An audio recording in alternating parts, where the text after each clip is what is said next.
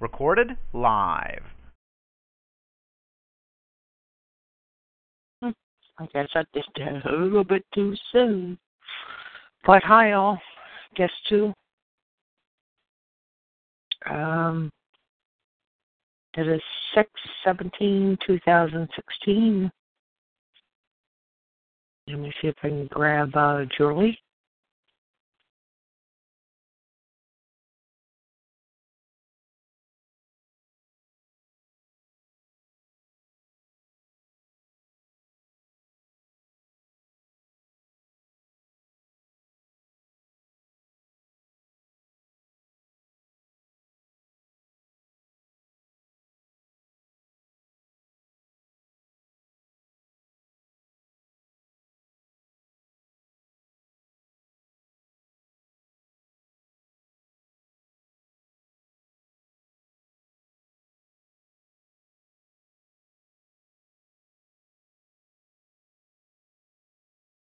Shoot, I wonder if I can stop this.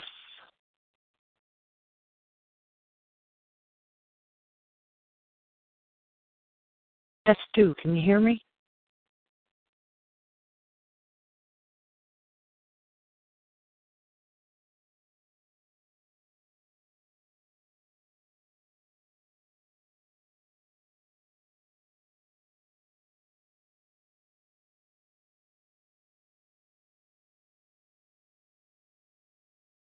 Okay. Another one has, guess two, you can hear me. I wonder how that works, because I'm new to this.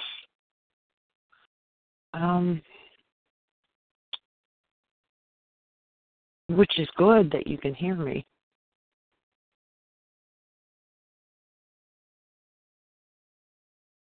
If I would stop the call and then restart it, okay, I'm not sure how that would work, because I don't want to mess up this call tonight. Julie,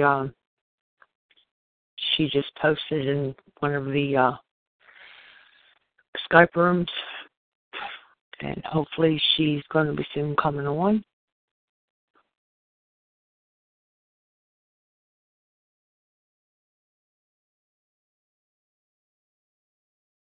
Guest 2 says, no, do not. No, do not what? End the call. Yeah, that's what I'm thinking. Yeah, exactly. That's what I'm thinking, because I think then I'll have to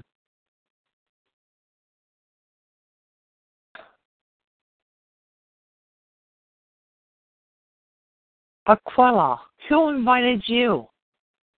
You're not invited.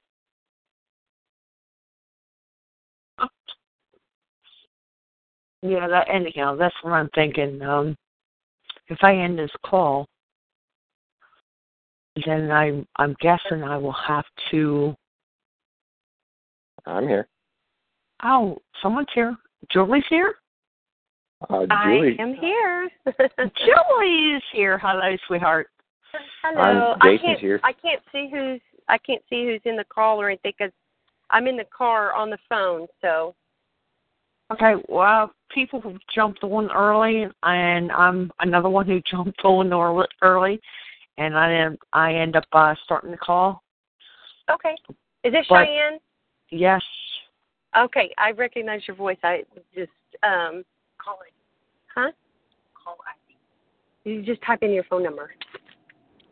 I've got somebody here who's going to be on their own phone, and we're going to, because she's going to be going one way, I'm going to be going another. I'm helping her get on the call too. Beautiful.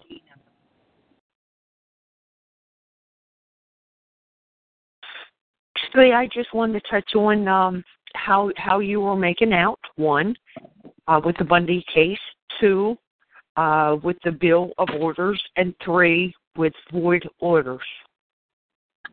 Okay. Okay, well, but so you guys are ready. Hold on. It's 8:58 people.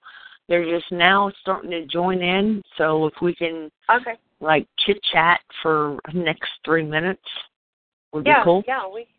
Yeah. How's the weather there?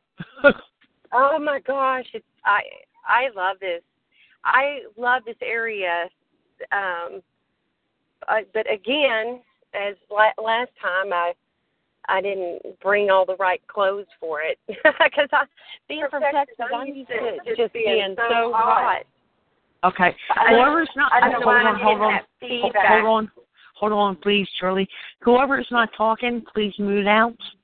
It was an echo while she was speaking, so have respect. If you're not talking, please mute out. Sorry, Julie, go ahead. No, that's okay. So I am a little unprepared, but and of course I had to pack and not know how long I'm going to be here. But it's okay. We just go with the flow. So we'll be all right. So how's the weather there? It's stunning. It's stunning, and it's so bizarre because the sun is out, and then all of a sudden it's raining, and the sun is out, and so that's kind of unusual. And it's just beautiful. It's so green here, and there's trees everywhere. And so when I got to Central Texas, there's more trees and stuff. But I'm from New Mexico, and the ugly part of New Mexico, the very barren part of New Mexico. And then I moved to West Texas, and it's pretty flat. And so anytime I'm around in any area where there's trees and a lot of green stuff that the sun hasn't burned, it just takes my breath away. So, oh my God, girl! Oh my God, yeah. That's all I'm around is green. Oh, where are you at?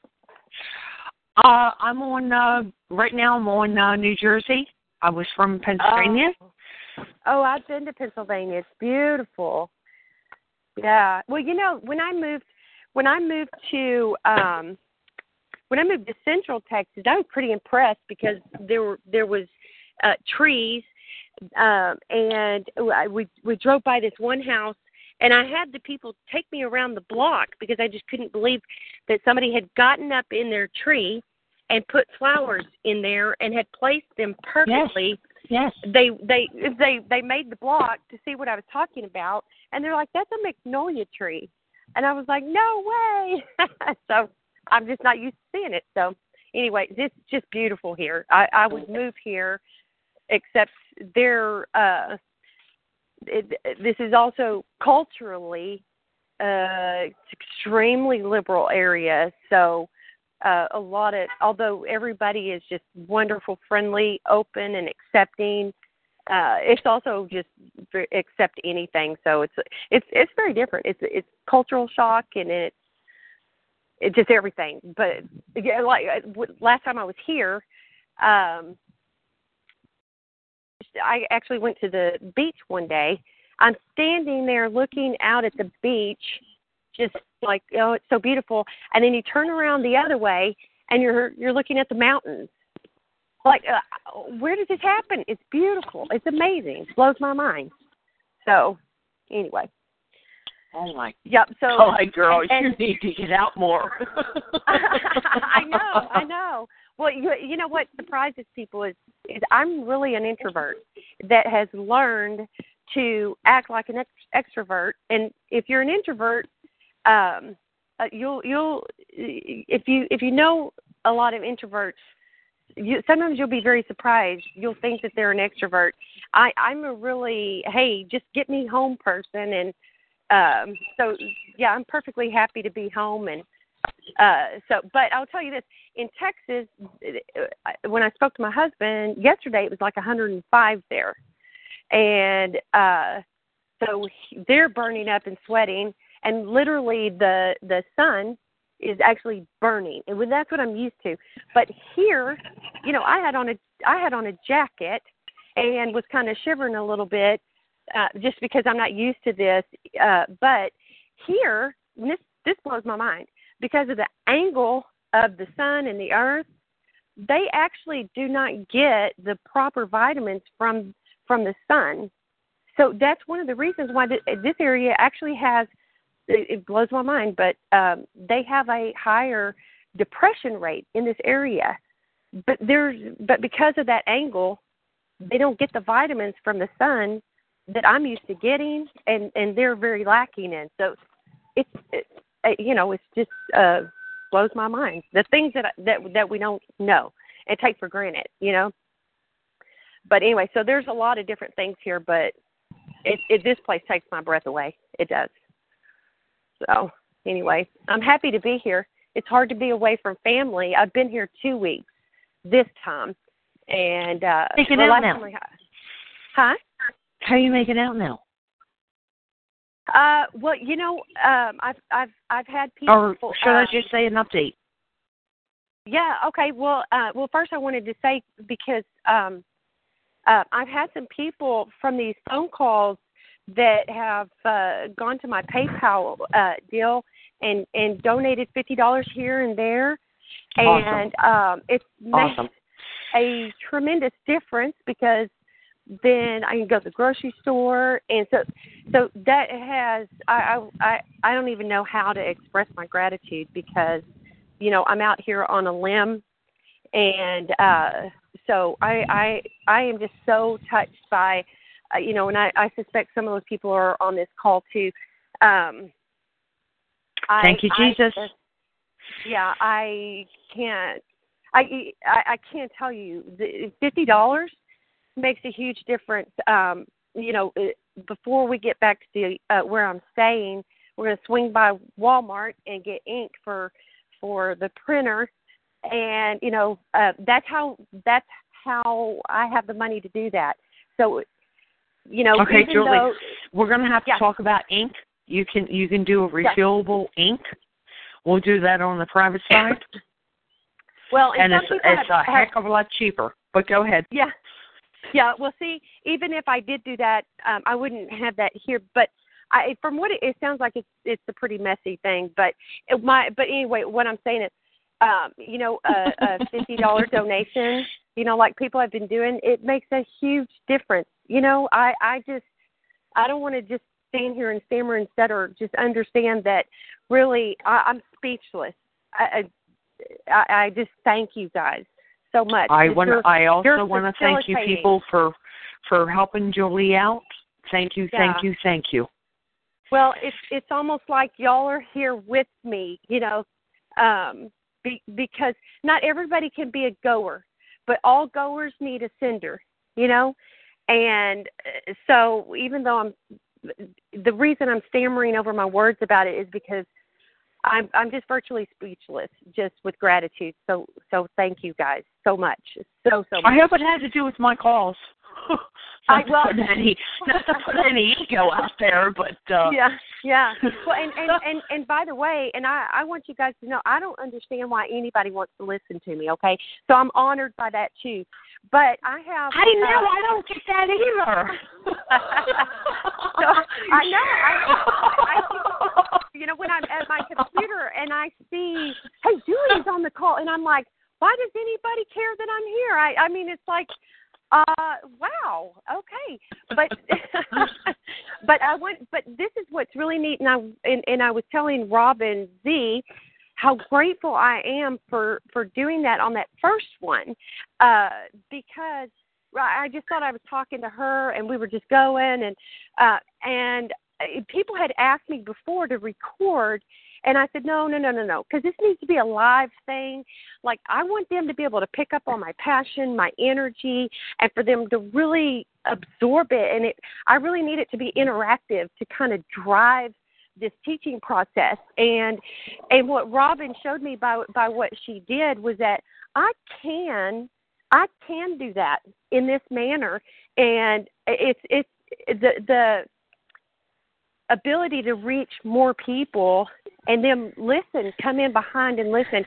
That's just amazing. And so it's changed my whole perspective on how hard it's going to be to educate people. I've got in the Dallas-Fort Worth area, I have probably a list of, close to 100 people that are waiting for me to set up a program. But I was going to do it in person, and the reason that they're still waiting is because I've had people say, yeah, I'll organize it, see, in Oregon, I had somebody organize it, and I just came.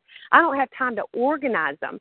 So then the organizer didn't organize there, so it's still sitting there waiting. But the fascinating thing is now is I can just say, hey, you guys just sit there in your recliners and get on the call. So it answers a lot of problems, for me. And anyway, so I mean, I'm grateful to you guys for a lot of things. So y'all are giving back to me too. So anyway, that's kind of. But okay, and I'll tell you where we're at now, and I'm not sure how many of you know, because I can't see who's in this room or on this call. But I am here in Oregon to help Ryan Bundy, and some of y'all know that they are resisting him getting any help, and so he's been trying to get me in to counsel him, and in a confidential situation, which you can never be certain that it is, which I won't go into all that, but we're getting a lot of resistance from that. But I have got them to compromise on in some arenas, and currently I'm waiting because there is a motion before the court for me to be allowed the privacy to come in as counsel for Ryan. So finally, after 7 weeks, the standby attorney has finally gone ahead and typed up that motion, and we won't get into all that, but it's been very frustrating for Ryan, and it shouldn't be 7-8 weeks later, but God has perfect timing. So all this is happening for a reason, and His will be done. So anyway, we are getting ready to. So the education that I have been doing with Ryan, it started out with an hour and 45 minutes, and then it went to 15-minute phone calls. Now, it's hard to get started, and it's hard to, get much done in 15 minutes, which is their intention. And so the process is slow, but he's beginning to kind of get the picture. And, he has told me that all the people that have tried to tell him, over the years, it never made any sense. It never seemed right. And when I came in and started explaining to him, he said, everything is so clear, and it just resonates in my spirit. And so that's how I've gotten, here in Oregon. And he's asked me to come back, so here I am. And we are we're fixing to – let me tell you what happened Wednesday in court. I had given him I typed up a list of questions for him, and I told him, next time you're in front of the judge, and if you want to, here you go, because it's all about administrating, okay? Administrate yourself out of this. So one of his things is, I don't have control over anything. Nobody's really doing what he's telling them to do. And so it's very frustrating. But so anyway, and nobody's really telling him what he can ask and what he can't do, what, this, that, and the other. So anyway, I sat in the courtroom in that federal building all day Wednesday. There's this huge thing going on in front of us, and I'm taking notes furiously because I want to explain things to him, and with truth, okay? So anyway, all of a sudden, because it was they were getting kind of close to the end, and all of a sudden Ryan popped up out of his chair, and he said, I have some administrative questions. And my heart stopped, and I knew he had my piece of paper in his hand. And, oh, my God, he got off every one of those questions, and it's all on the record now. And it's just, and what happened on these benches there was very few benches because they have to clear it out for all these attorneys and defendants. And so I heard people to my right and behind me, because I was on the front row, just gasp. And I swear, you could feel it. It was almost like the whole time they never let their breath out. But the lady sitting to my right, she had no idea. She had no idea that was my piece of paper in his hand. And she snapped her head to me and grabbed my hand. She said, "Oh, he's doing it." And I nearly fell over, because for me, that moment was like, it was like watching your baby, and I don't mean to call him a baby, but in knowledge arena, he is an infant, with the truth, okay? Because these guys are very knowledgeable about the Constitution, okay? But they're missing a lot of things outside of that. So so he's new, so that makes him young. And anyway, it was like watching your little baby stand up, pull himself up on the coffee table, and knowing, okay, I know he wants to pull himself up, and then watching him step out. It's like watching him let go of the coffee table and take his first step. It's like, there's his second step. Oh my God, there's his third, and there's his fourth. And after this whole thing, and we were on our way back to the apartment, and I was just bouncing in the car, just so proud of him. And I realized, I said, he just stepped out of the boat. Like, he just stepped out in faith, stepped out of the boat to see if he could walk on water just for a minute. And he did. It requires so much faith to only have, an hour and 45 minutes and then 15-minute blurps here and there. I talk to Ryan about every other day, sometimes every day. I've noticed a pattern. He never calls me on Saturday or Sunday. I think that's just his family values. I noticed that routine. So sometimes, it'll be the third day, if that's a weekend. So I talk to him quite a bit, but 15-minute spurts. So trust me when I say he stood up and started administrating for himself. It just took my breath away.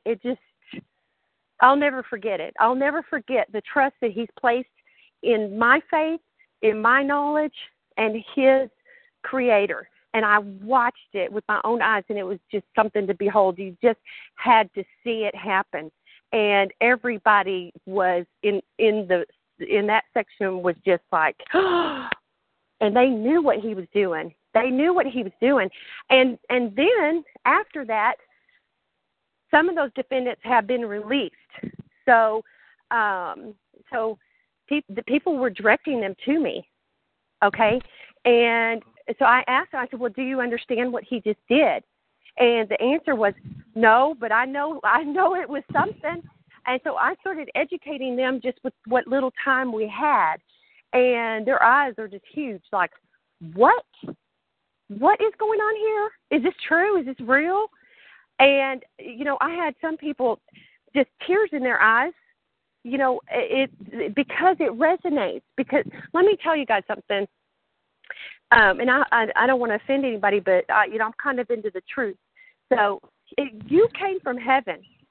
That's what Jeremiah tells you, okay, in the Bible. He says, before I placed you in the belly, I knew thee. You guys, you came from heaven. You're immortal. You are immortal.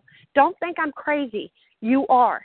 You started out in heaven, and you came to the womb, and then you came onto land, okay? Now, here's the thing, is you already know everything. You just got to remember. See, God put you here, and he said, remember me, in remembrance of me. Remember me. Don't forget me. Remember. Here's the thing that makes us different from Jesus. when he came here, he remembered. He knew what he was supposed to do, and he set out to do it. You already know everything. So when you hear the truth, it quickens you. Your brain is quickened in an instant. You recognize the truth because you already know it. You just got to pull it out of yourself. That's it. That's it. It's really that simple. And you can do this. And you can understand all of this because you already know it. Just pull it out of yourself. It's already there. Anyway, I know you guys, we had set this up for a specific reason, but we kind of got on early, and y'all just kind of let me talk. So now if you don't stop me, I will start preaching. Oh, Julie, you're fine. Thank you. Thank you, Julie. Yeah. So anyway, I know other people will listen later, and so I kind of want to get some extra stuff, on the record. So anyway, okay. So what do y'all want to start with? Well, I wanted to get you on the call for sending out the bill. Mm-hmm. And you end up just saying copy basically what they send you. That's 1 and 2 void orders. If any one of them can you answer, I would be very happy. You have the floor. Yeah. Hang on just a second. I've got to stick my head in here. Hey, get the key. Oh, you know what she's doing? She's jacket. Working with the firefighters again. No. No. This is very different situation here. No, I pace when I'm on the phone, and so I'm outside pacing, and I know, and you go to the firefighters' home. No. Okay, well, you're funny. Okay, so you guys, I'm going to proceed as if everybody knows. Please don't do that because a lot of people don't know. Okay, all right. So let's go to the root of it. Every case has to have a bill. Okay, because your case number is the alleged account number. Okay, so when you call, let's say you have a ticket, and do you have the? Okay, when you call on, let's say, your ticket, just ask for the accounts receivable department. It's hysterical, but ask for the accounts receivable department. If you get somebody who's like, we don't have an accounts receivable department, then you can say, well, okay, when I mail this check in that I'm getting ready to write, because we always are ready to pay. Okay, that's very important. We'll come back to that. She said, well, when I write this check that I'm about to pay on this account number such and such and blah de blah. She says, oh, is that your case number? Well, yeah, that's the account number I'm calling about. So you say, well, who's going to open that envelope and enter that check, that payment into the computer? Oh, yeah, that's Linda. Okay, well, Linda's the one I want to talk to. She does y'all's accounts receivable. And this is a teaching process for them, too. Okay, then they're like, oh, okay, I see what you're saying. Yeah, let me send you over to Linda. So Linda comes on the phone. You say, hey, Linda, I've got some questions before I can send the check in. Do you deal with accounts receivable? And she'll say yes. Okay, Julie, can I stop you? Yeah. What is the difference between what you're talking about and risk manager? And the what? Risk manager, risk management. The risk management department? Is that what you're talking about? Do they claim a risk management? Okay. Yes. Well, what is the difference between paying your bill between what you just got done saying and that other department? Go ahead. Right. Okay. So here's the thing: is they'll call it a case number, and you're calling it account number.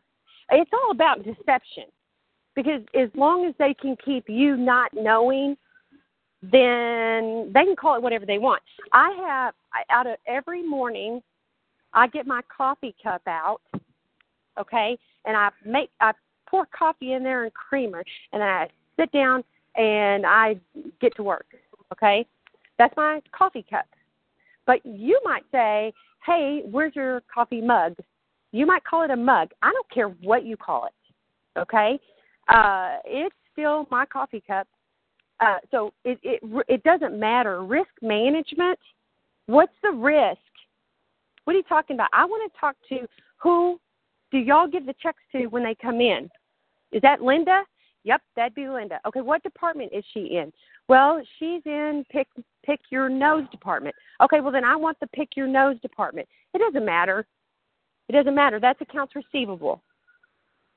She receives in the checks and she puts them into the computer. That's accounts receivable. We all know that. That makes sense? Makes sense to me. Okay. Cheyenne, did you leave us? I'm sorry. I walk away a lot of times. I put the phone on mute. You're but go ahead. Yes, but I don't know. Who is speaking back to you? It's Jason here. Hi, Jason. Thank you so much for keeping the call going on as I walk away. But, yeah, that makes sense. Okay, so to me, it really doesn't matter. That's the accounts receivable department. And every corporation has accounts payable and accounts receivable. Okay, and when you call and you know what you're talking about, even if that lady is used to telling people, well, I work in the risk management, so you're like, okay, hi, Linda, this is Julie Embry. I was calling for the accounts receivable department. Is that you? And she says, well, this is the risk management department. And you say, okay, can you describe to me what your department does? Well, we take the checks that come in and we put it in a computer. Okay, so you actually are the accounts receivable department then, right? Why do y'all refer to that as risk management? Correct. I would like to correct. Yeah. Why do they do that? Correct. Yeah. So just ask her, because if nothing else, she's going to sit there and go, yeah. Why do I work in the risk management department? This lady's right. I do work in accounts apparently receivable. I'm sorry to interrupt, but apparently that office is huge and it's more than what we know about. Right. Well, let me tell you the history that I have. I've never. And you're getting like a southern. I don't want to say echo. Southern. Someone help me out. Never mind. Sorry, Julie. Go on. It's a southern accent. It's a southern accent. Thank you. I thought, no. She knows that word. I was thinking, are we getting feedback? Am I echoing? No, you're getting a nice. Yeah. Yeah, your voice has changed. Oh, or not the voice, but the. Never mind. Move on. So sometimes my southern accent is stronger. Yes. Yeah. And it's nice. Oh, see, I love people with accents, but I never think of myself as having one. Well, you do. I should talk to people in other parts of the country more so that I can be the one that people want to read the telephone directory. Yeah, because you talk, you're like, oh, you could just read me the telephone directory. I'd be happy. Just I've always wanted to be that person, and today I am. I'm the one with the accent. So anyway, but like I said, on the phone calls that I've made, I've never run into a risk management department. So no, they end up hiding that department, and why is that? It's all about deception. It's all about deception. That's why exactly. But they hide that department so well, and that's why I ended up adding earlier, 2 minutes ago, is there's more to that department than what we know about. Yeah, sure. There's a lot more to everything that we don't know about. But if you know the things you need to know, you're going to get further faster. So, but here's the thing: is we all know that to be prosecuted, the prosecutor has to open the case. How is it when a traffic ticket, an officer who pulls you over gives you what they call a ticket? It's a charging instrument. They automatically set up an account for you. Okay, so how is it that the witness is setting up a case? They can't.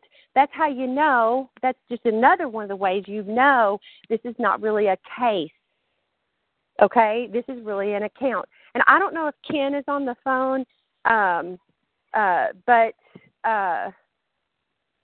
let me see. Maybe you can identify, as I'm not sure the name, but he can chime in, and if you can unmute him, let me pull up his phone number, because he can tell you about making some of these phone calls. He'll be a 3242. If you're able to see our phone number, do you see a phone number that ends in 3242? Because sometimes it's nice to have somebody else, that's what I call the verification process, by the way, is anyway, if you're on this talk shoe, send me a text to my phone, and I'll let him know you're on here. So anyway, he may not be. But anyway, I was going to tell you, Julie, he's not on because his PIN number's not working. Oh, okay. Okay, so he has... Julie, everyone's unmuted. Oh, everybody's unmuted. Okay. I didn't know how all that works because I've never been on the administrative end, which, by the way, thank you, Cheyenne, for doing that. So anyway, then he's not on the call. But we've done these phone calls. We've recorded them.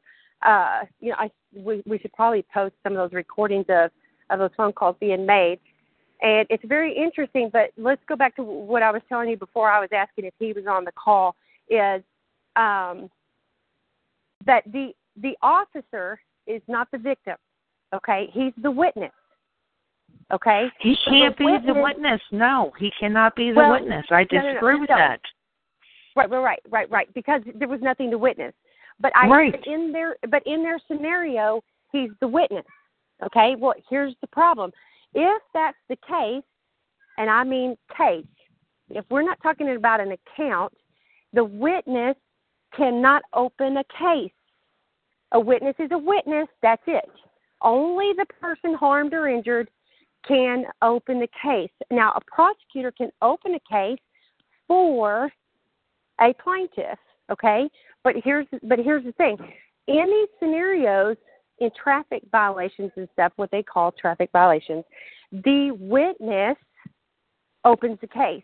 Why? Because he has, his company has a contract with the prosecutor's office. So they just open up these cases. Okay, that's how you know, because that can't be done. That is verification that what is actually happening is an account is being opened. Now, when you call that accounts receivable and you start asking them, and you want to kind of ease into these things, kind of, butter them up, right? I just have a few questions, if you can help me to understand, what happened. Anyway, so once you start getting this chewing on the meat of this thing, you say, well, this is what you can ask them. Well, how did this account get opened? Well, such and such and blah, blah, and you realize this happened on the side of the road. Okay, so that's when you're going to realize, oh, my God, this really is an accounting situation. All you have to do is balance their ledgers. That's it. But I agree with that. But also I'm going to go back to the board. Yankee ended up saying Carl says that his family got a letter from risk management offering to pay for the citizen Frank who harmed allegedly his daughter. Oh, I'm sorry. Can you do that one more time? Julie, I'm going to start. This is doing Robin. A bill for you. this is Robin. I posted that. Okay, can you read that, Robin? Risk management is a different entity. Right. Here, it's a statewide thing, and that's where they're basically insuring their citizens against harming other citizens. So Carl was saying on one of his calls that he got a letter from Risk Management offering to pay for the alleged damage that Frank did. So it's not the same as what Julie's talking about. Assistance. It's almost like a victim's assistance thing. Yeah. Is that what you're saying, Robin? That's what it sounds like to me, yeah. Mm-hmm. Okay. See, and you know what, then? Start using the heck out of that thing. So when you give Risk Management, say, oh, my God, you're victim's assistance. And here's the thing, is I really am the victim. Somebody opened up an account under my name, and, somebody's stolen my identity here. I mean, look, these remedies are endless. As long as you can just think on your feet, these remedies are endless. So what I want you guys to do to educate yourself is to call and keep pushing until you get that accounts receivable person. How do you do that? Who gets the checks and enters my check number into that ledger that shows that I made this payment? Right. That's what I want to talk what to. department is that? Right, and but eventually you're going to get them to admit that, yes, you have the accounts receivable department or accounts receivable. So it's really, it may take you 30 minutes of your time, and the bells are going to go off every time they answer one of your questions. So, that's an interesting thing, because I didn't know that there was risk management departments out there calling and offering to pay people's traffic tickets, but if I'm understanding that right. But that's great. No, it's not really traffic tickets. It's, it's for other real crimes, where someone hurt a murder victim or, something like that. And here in Alabama, anyway, it's a statewide thing, because I've looked up Risk Management. I've emailed them to ask them about if they insure their they insure state employees, basically. And that makes sense. In Texas, that would be the same as victims' assistance. Yeah. And they do good things, but that is a separate entity from the courts. Exactly. Yes. Yeah. Go ahead, Robin. I'm gonna let you. Can you talk about that for half a second? I got to mute for just a second. Okay. I mean, I really don't know much more about it than that. I just know that it's different than what Julie was talking about with the accounts receivable department for the court. Risk management is a totally different situation, totally different function. So it really doesn't have anything to do with accounts receivable.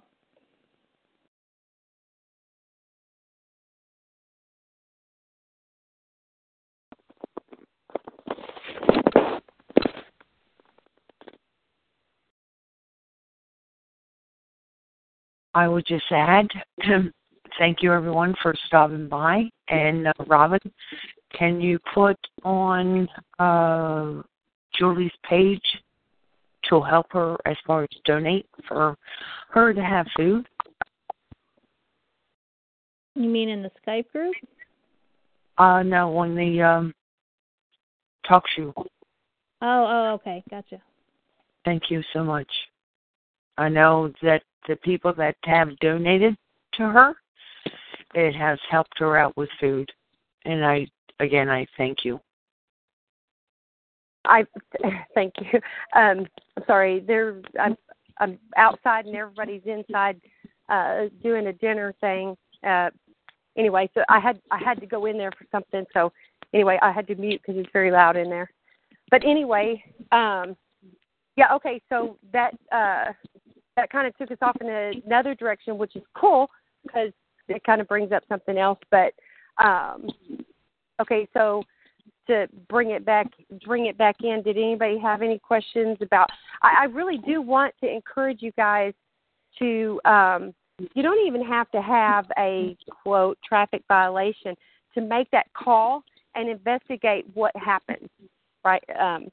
But what it shows you is it verifies that there is no case, okay? Because a case has to be opened by a prosecutor, okay? So even though we're using words like prosecutor and witness and whatever, we know these things are controversial. But the thing is that a witness can't open a case. somebody can take a case to a prosecutor, and the prosecutor can say, yes, we'll prosecute that for you, and then the defendant can say, no, we got to join the true plaintiff, the true victim, bring him forward. So that kind of takes this into a whole other realm. But what I'm saying is that this is an accounting issue. Okay, so you don't have to have what they call a case, or what we now know, and I say we as in me and my people that have made those phone calls and have verified what I'm telling you. You don't even have to have an open account to call them and say, now what happens? How is it that this case gets started? Who opens this account, right? You don't have to tell them who you are. You don't have to give them an account number. You just start asking questions. If they ask you for a case number, say, well, no, it's not about a specific account. I'm just asking, so that I have an understanding. So, whether or not I have an account is not relevant. It's not case specific. I just have questions. So, anyway. Now, and you'll have to let me know if anybody has questions because I'm on my phone. Now, every true case has to have a bill. That's why understanding the billing process is so important, is because when there is no bill, there's no case. And that's when you have a complaint. A claim requires I just got a deal popped up on my phone from Skype. Now, those I can see. My PayPal is under JULES, as in Sam, 8840@gmail.com. You can also go to my web page is Julie Embry. No, it's just JULIEEMBRY.com, and there's a button for PayPal on there. It says PayPal for such a time as this. So all real cases are based on a bill that somebody refused to pay. A complaint is not based on a bill that somebody refused to pay. It's that simple, because that's what makes a claim a claim. Is somebody saying you owe and you didn't pay, you refused to pay, you didn't acknowledge it. So a bill is a claim is a bill. That's why when you write out these claims, you have to ask for release, because it's all about money. So that's why it's important for you guys to understand the power of a bill and charging people. Like what I was telling Jason when I spoke to him very briefly today on the phone is, what was it I was telling Jason? Make your bills look legitimate, okay? Once you put in a bill, we all know about how cross multiplication works, right? They just cancel each other out, okay? So a positive and a negative, and a negative and a negative. So that's all this is positives and negatives and crossing things out. So if you say that I owe $700 and I say, no, you owe me $700, we got to wash, okay? Unless you can't verify yours, then you really owe me $700. It all comes down to a number with a dollar sign in front of it. It's that simple. Now, something I did point out that is very important when I was talking to Jason, and I said, I need to get this on one of my calls. So let me explain, because part of the billing process is also the order forms. Okay, my order forms look just like my bills, except for it up at the top right-hand corner, it says order form. Okay, so they're so powerful. Here's the thing: is when I'm helping people with their cases, I'm helping them after the fact, right? But here's the thing: when I got snatched out of the courtroom and held for 72 hours, I came out with 4 charges against me that they just made up. All I did was ask a question 4 times, the same question, because it didn't get answered. Okay, and So, but here's the thing. Once they hauled me out of there, now several things happened, and it's very important that you lay your groundwork early, okay? And so one of the problems of overcoming this after the fact, when you guys come to me for help, is some steps were missed, okay? So it's going to function a little bit differently. But here's the thing. When they took me in there, they snatched me. They didn't grab my purse and bring it with me. So there was no ID on me, nothing. They said, "What's your name?" I don't have a name. Why would I give you a name? What are you going to give me? They said, "Well, where are you from?" "I'm from heaven." "Well, where do you live?" "I live right here." "No, you don't live here." I said, "Yes, I do live here. I am living and I am here. I can never be there. I am always here. Here is where I live at all times." So I started hammering away, just chiseling immediately. Just immediately at them. "Give me the charging instrument. I wish to remedy this alleged debt." Okay, I just kept going and going and going at them. Now, the only reason that I ever got processed is because my husband panicked because I have problems with my heart, and anyway, he wanted to make sure that that they were aware and didn't give me a heart attack and some other things. But anyway, so they finally come in. They figured out who I am, which is a little bit of a surprise to me. But they held the paperwork where they were showing me without showing me, "Hey, we figured out who you are." And they said, "We spoke to your husband." I said, "I don't have a husband. Who did you speak to?" "Well, he said he's your husband." And I said, "Who would say they're my husband?" "I don't have a husband." Because, see, husband is a legal word. Believe it or not, they've turned it into a legal word. Okay? So I said, so they said, "Gordon." And I said, "Okay, well, he's not my husband. He's my Lord." And that's the truth. He owns me. Okay? And so I kept denying that was my husband. I have a Lord. His name is Gordon. "Well, what's his last name?" I said, "I don't know. He goes by a lot of things. Sometimes I call him honey. Sometimes I call him babe." So all of this stuff just got stacked up. Okay? So now they want to process me, and so now they're forcing me to sign pieces of paper. So, and they were getting very impatient with me because my signature in that situation is a very long and lengthy thing. So first I would write underneath where I was going to sign, because as soon as you lift your pen up from your signature, you're done. You can't add anything else. Okay? So I wrote underneath where I was going to have to put my name, I wrote "Woman, all rights reserved, exempt from levy." And then before my name, I put authorized agent. I wrote that above where I was going to sign my name. I put by authorized agent. I put authorized agent, and then I put by colon, and then put my name. Okay, so throughout the process, I covered every base. I told you I'm a woman, you can't prosecute me. Okay, I told you I'm exempt from levy. You cannot do what you're going to do. Now, this is why I'm going to go and I'm going to collect on the bill that I sent to the sheriff. Okay, so anyway, when I get out, they've created 4 charges against me. Okay, 2 days later, I'm sending the prosecutor my first letter. Okay, and then I sat back and waited. He sent me something, and it said, "You have to do this with your time, this many hours. Hey, you gotta give this much of your service. You gotta sit in the class for this many hours. You have to pay this much money to a charity. You have to pay this much money to this corporation over here, and blah blah blah, whatever. And you have 5 days to set these things up." So I sat down with a pen and piece of paper. Now, I typed these, but it's still ink and paper, okay? And I said, "Don't you dare threaten me."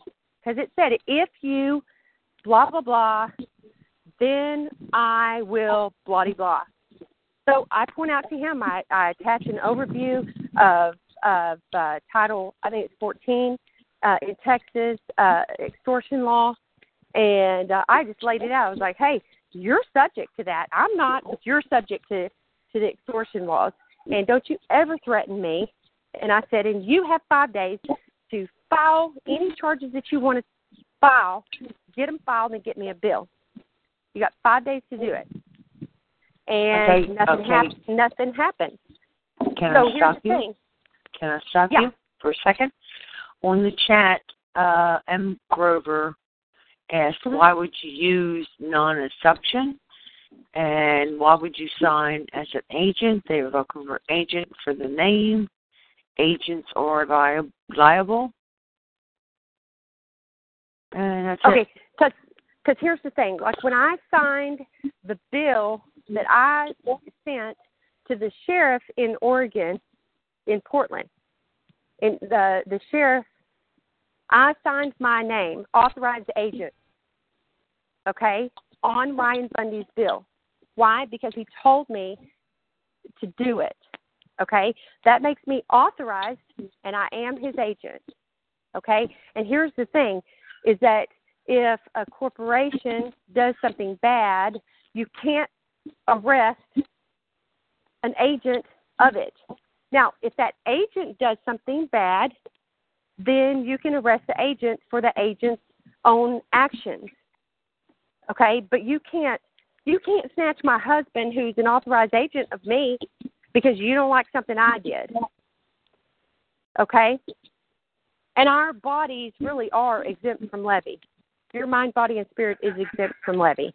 Okay? That's why they dehumanize you and call you inmate. Which, by the way, any piece of paper that they demanded that I sign that had inmate on it or anything like that, I marked those things out.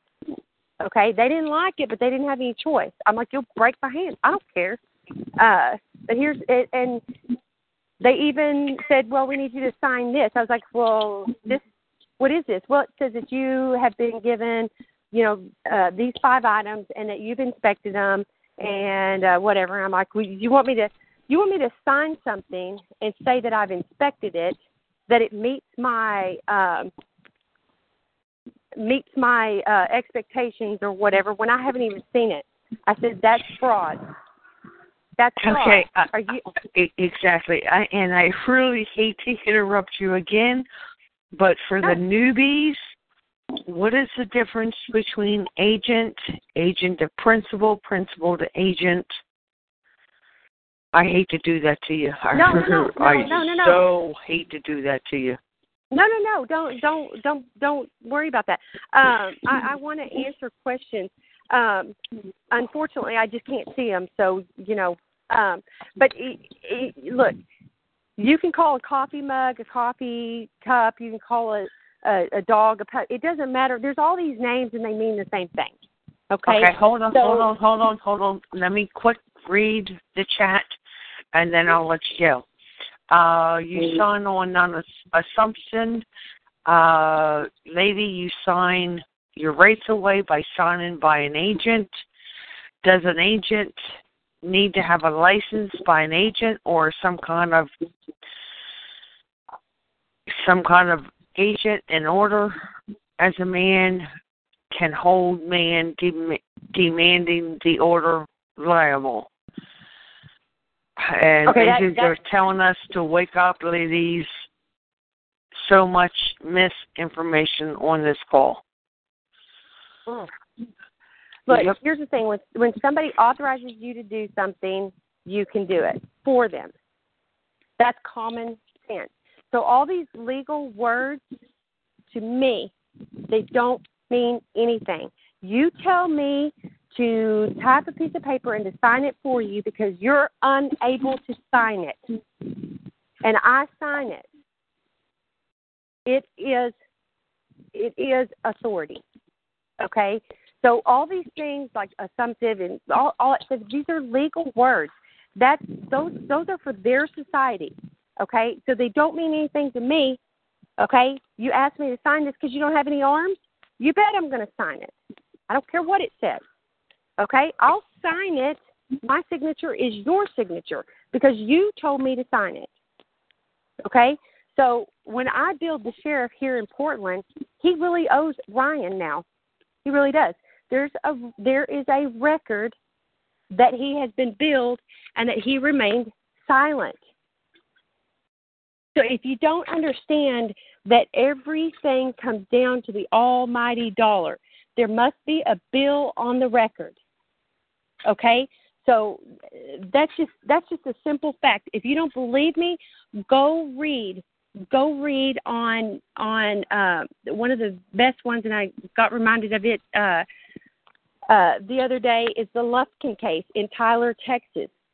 Okay, because they challenged all this stuff, and the Supreme Court said, "Yep, every case is about money." Now I'm paraphrasing that, but it's all right there in black and white. You just got to read it. You just have to read it. So there has to be a bill. Here's the thing: is that there is no bill in any of these situations. You look at the indictment papers on the Bundy case. And in Nevada, it's 63 pages long. It's just a narrative, and it's typed up by the prosecutor. Okay, it means nothing. On the back page, on page 63, it will say in all caps, "A true bill." There's no dollar amounts on there. There's no you owe $10,000 for this, you owe $1 million for that. None of it. It's not there. It's not there. Correct. So there is no case. So, there is no claim. Correct. So correct, Julie. So what actually is a bill? A bill. Look, that's funny because you wouldn't believe how long I have to spend sometimes with people asking, well, what is a bill? A bill looks just like the one from your utility company. Okay, it looks just like the one on your cell phone bill. Now those are actually statements. They're not bills. Okay, that's why the negatives aren't there, and everything is backwards. So when you see a positive, you're like, oh, awesome! I overpaid last month.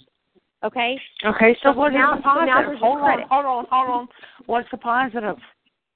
Well, a positive is money received in. Okay. So here's the thing: you can't. Okay. If I send out a bill and I say you owe $1 million, well, then it's going to be a negative $1 million. That's what you owe. You're in the red, sir. Get back in the black. Get back to a black 0.00. Okay, that's a balanced ledger. Okay, so but everything with them is opposite. Because they have two books. They taught you. Right. They have two books. It's the knowledge that's opposite. Okay, when you get a bill from your electric company and it's a positive number, that's what they owe you. And I know that's hard for people to understand, but once you understand that your credit pays for everything. Okay, so what is a positive? For the new callers, a positive number. What is a positive number? A credit. A positive number is a credit. What does that look like? Okay, think about your checkbook ledger. Now, a lot of us don't even balance our checkbooks anymore because we get this live stream that's current up to the moment, so we don't even bother. We don't write a lot of checks, so you don't see people sitting around balancing their checkbook anymore. But here's the thing. When you put a deposit in, it goes in the column underneath. If you look up at the top of your ledger, it shows positive. That's where you put it, is in that column. Now, when you write a check for $100, then it goes under the negative column. Everything is positive and negative. Debt is debit, and debt is negative. And income that would also be your left and right. Mm-hmm. Your left is a debt. Your right is the creditor. Mm-hmm. So it all comes down to positive and negatives. It all comes down to the negatives are the debt, are the debits. The positives are the income and the deposit. Okay, and all accounts have to balance, just like your checkbook. Well, they're supposed to balance the books every day. Right. Okay. So and how?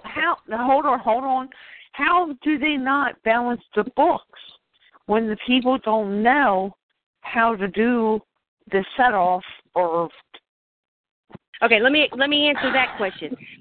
Okay, because you're dealing with a municipal corporation. Okay? Now, they do not use double entry ledger accounting system. So there is no debit. It's all credit to them. That's how a municipal corporation operates, because they're all donations. Okay? So the only double ledger entries that they're using is, okay, we got, let's say it's a church. That's a municipal corporation. Okay? The place where you make your car payments to, dig into it and see that they're a municipal corporation. Here's the thing, is a church receives an electric bill, okay? They're going to put it in accounts payable, okay? So now it's going to show a negative 100, okay? Negative 100. That's what they owe. Now, they're going to write a check for $100. Boom. They cancel each other out. You got a positive and a negative, and now you got a zero ledger, okay? Okay, same thing with your checkbook. Everything is balanceable. Okay, now these municipal corporations are going to use the double entry accounting if they're going to use it for when they receive in that electric bill and when they pay the electric bill. Okay, so and not every ledger is balanced at the end of each date. No. But they all eventually have to be balanced, okay? So your checkbook isn't balanced until you sit down and balance the checkbook. Okay, so, and that's done at the end of the month or whatever period that they do that.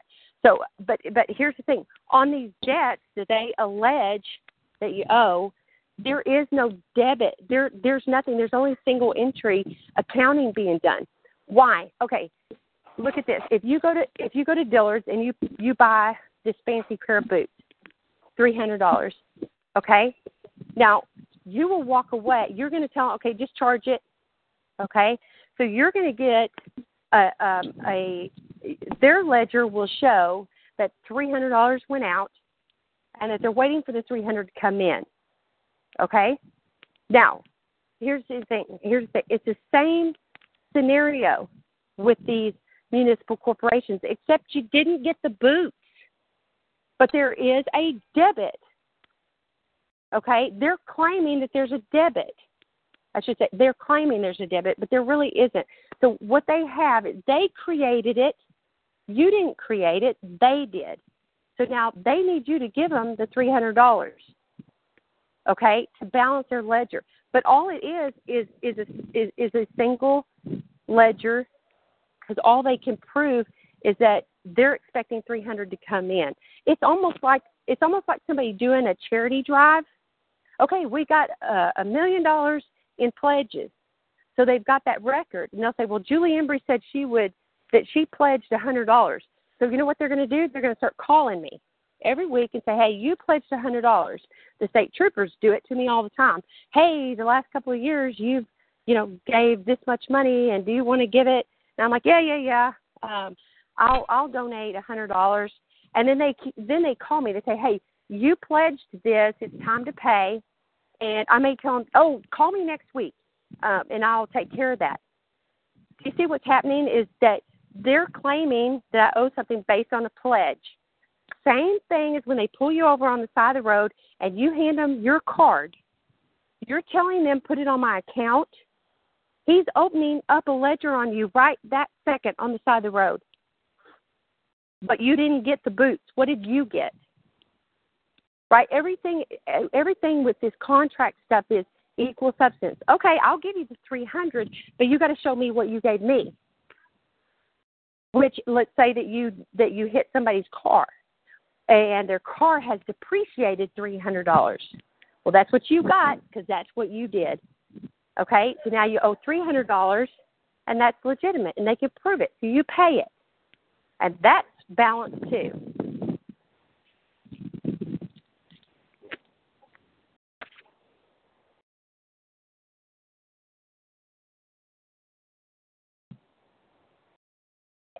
So is there, I don't know, is there somebody else wants to, or you want me to keep going? if you want, I'll go back to the scenario of why I had less problems than people that I help after the fact, like Jason. Yeah, why don't you do that? Okay, all right. So back to that scenario is there's actually, he gave me 5 days and I gave him 5 days to file the bill, right? File your charges. That means tender me the bill, and I told him tender me the bill within 5 days, or and in different verbiage, I told him or shut up and forever hold your peace. Because they believe that these time frames actually bind them, he couldn't do anything after 5 days. He couldn't prove a case in 5 days. He couldn't verify it because I told him, you put those charges on the books within 5 days and verify it according to Title 15, and I'll pay it. But if it's not on those books in 5 days, then you forever hold your peace. And that verbiage was cease and desist. Now he knows that I know that's an account number because it says regarding alleged account number. That's his first sign that I know what's going on. Second thing is I said tender the bill within 5 days or cease and desist immediately.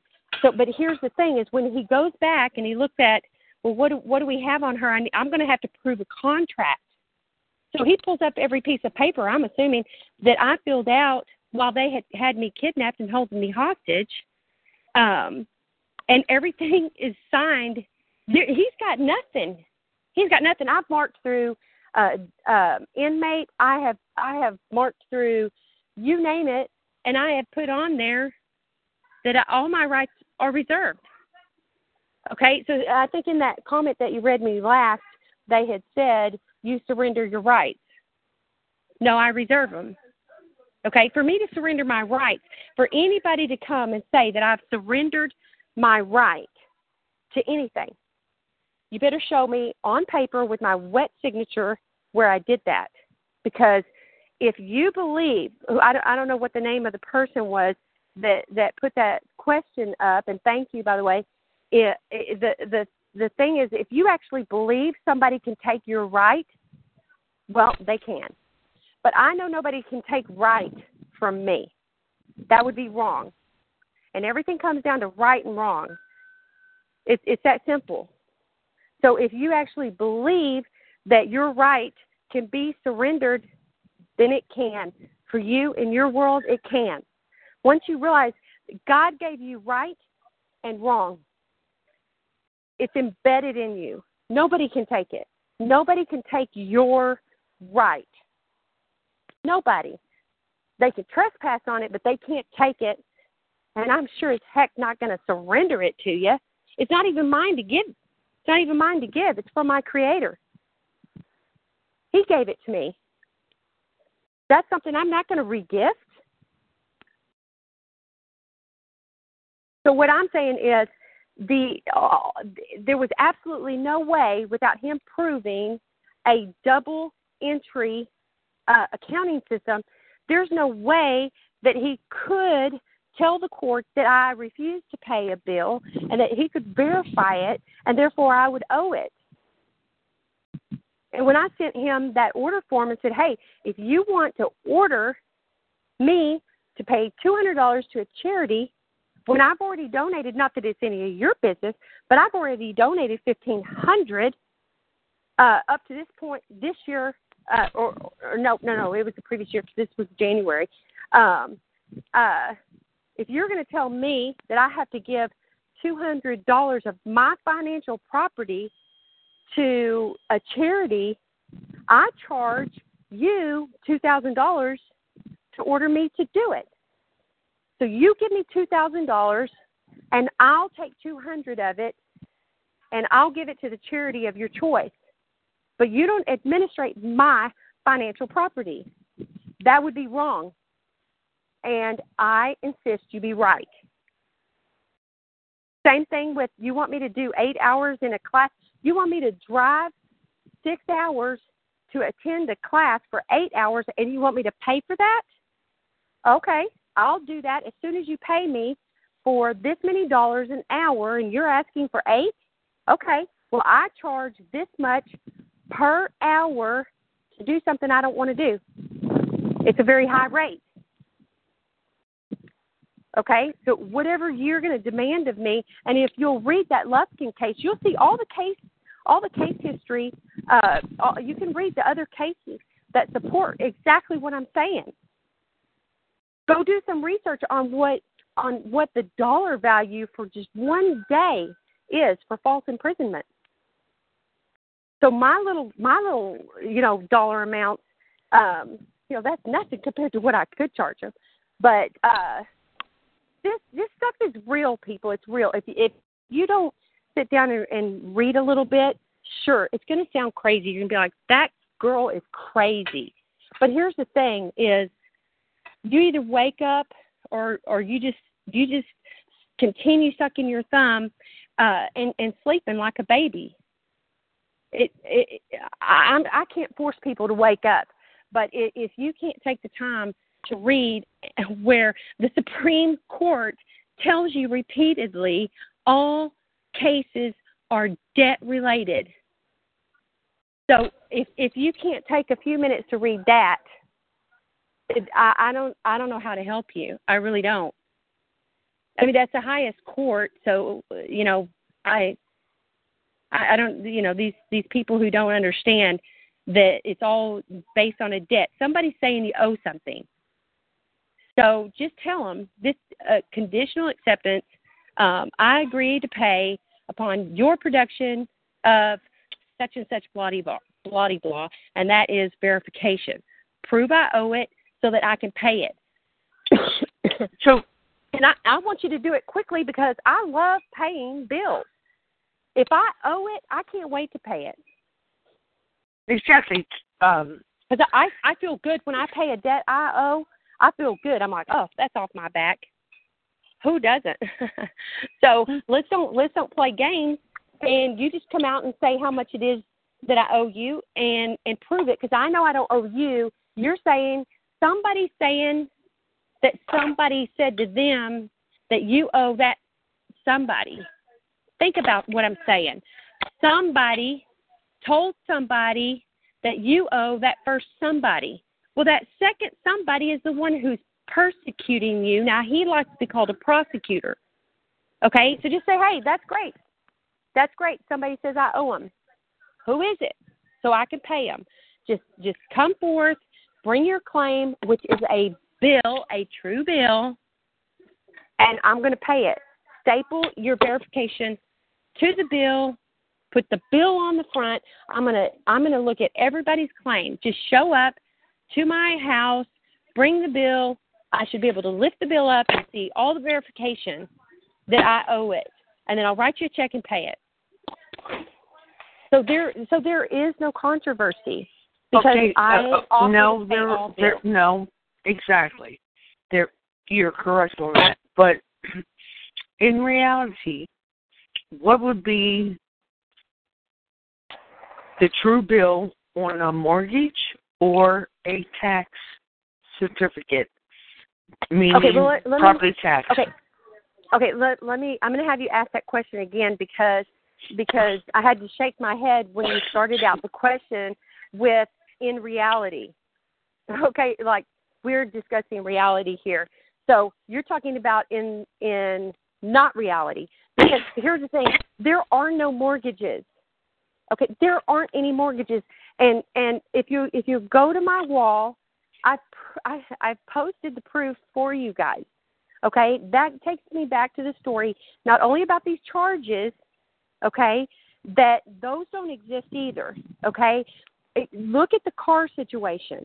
So all I did was I fill out an affidavit and I say, hey, I think you owe me. I believe you owe me this much money, and I believe that there is no mortgage on this car, but nonetheless, I'm offering to pay you if you can prove it. That was my first letter, basically. I mean, there's more to it, but that's basically the gist of my letter. And I gave them some very specific things to do. And I said, and if you refuse or fail to verify this debt, then speak now or forever hold your peace. You either verify it or you're not getting another penny from me Because if you're receiving my payments in as charitable donations, let me tell you, I'm not feeling charitable anymore. So you prove this. It's your claim that I owe you $7,747. Now prove it, and I'll write you a check for the whole thing. Now, here's the thing. Did I have $8,000 to write a check? No. But I knew that the car had been paid for the day I took lawful possession of it. This is what I'm saying. Your Social Security number is not a Social Security number. It is your EIN number. Okay, look at when you ask a company, okay, what's the EIN number? Okay, well, nobody wants to give that out because that's the president's Social Security number. Okay, the guy who used to own that before he turned it into a corporation. Okay, that's what he thinks his Social Security number is. Okay, so these are EIN numbers. Now, when you see an EIN number, if you ask them, well, what does EIN stand for? They'll say Employer Identification Number. Right. So, isn't that right. EIN 8? Well, here's the thing. It's not. Your Social Security number is your EIN number. Okay? It's the key to your corporation's credit account. Okay? You have an account. And that's where they end up double dipping. Well, yeah. And that account is held unbeknownst to you at the United States Treasury. Okay? It's called your credit. So here's the thing. That's your credit account. That's where all of the positive numbers are. Okay? So here's the thing is EIN is really exemption identification number. Okay? But actually it's a W8 BEN. W8BEN, is that what you said? I think so. Okay. And actually, I was just looking at that today. Well, here's the thing. The Treasury is where your credit's held. Okay? Here's what happens is you sign a promissory note. It will say something like this, I promise to pay. Right? Right. So they take that promissory note, which is a negotiable instrument, and they monetize it. How do they monetize it? They take it to the U.S. Treasury within 72 hours. That alleged they contract take it to the window, is cured. Yes. It is. That is cured. So now you have in consideration of it's cured. Once something is cured, it's over. It's done paid. Well, right. It's just like, well, I had cancer. I got cured. Well, do you have cancer now? Nope. I was cured. Okay? So that's what cured means, and it gets cured. Okay? Now, your wet signature is gone forever. Okay? They're never going to bring that out again. Okay? You only have to pay. Oh, no. I just screwed that up. Hello? I just screwed that up.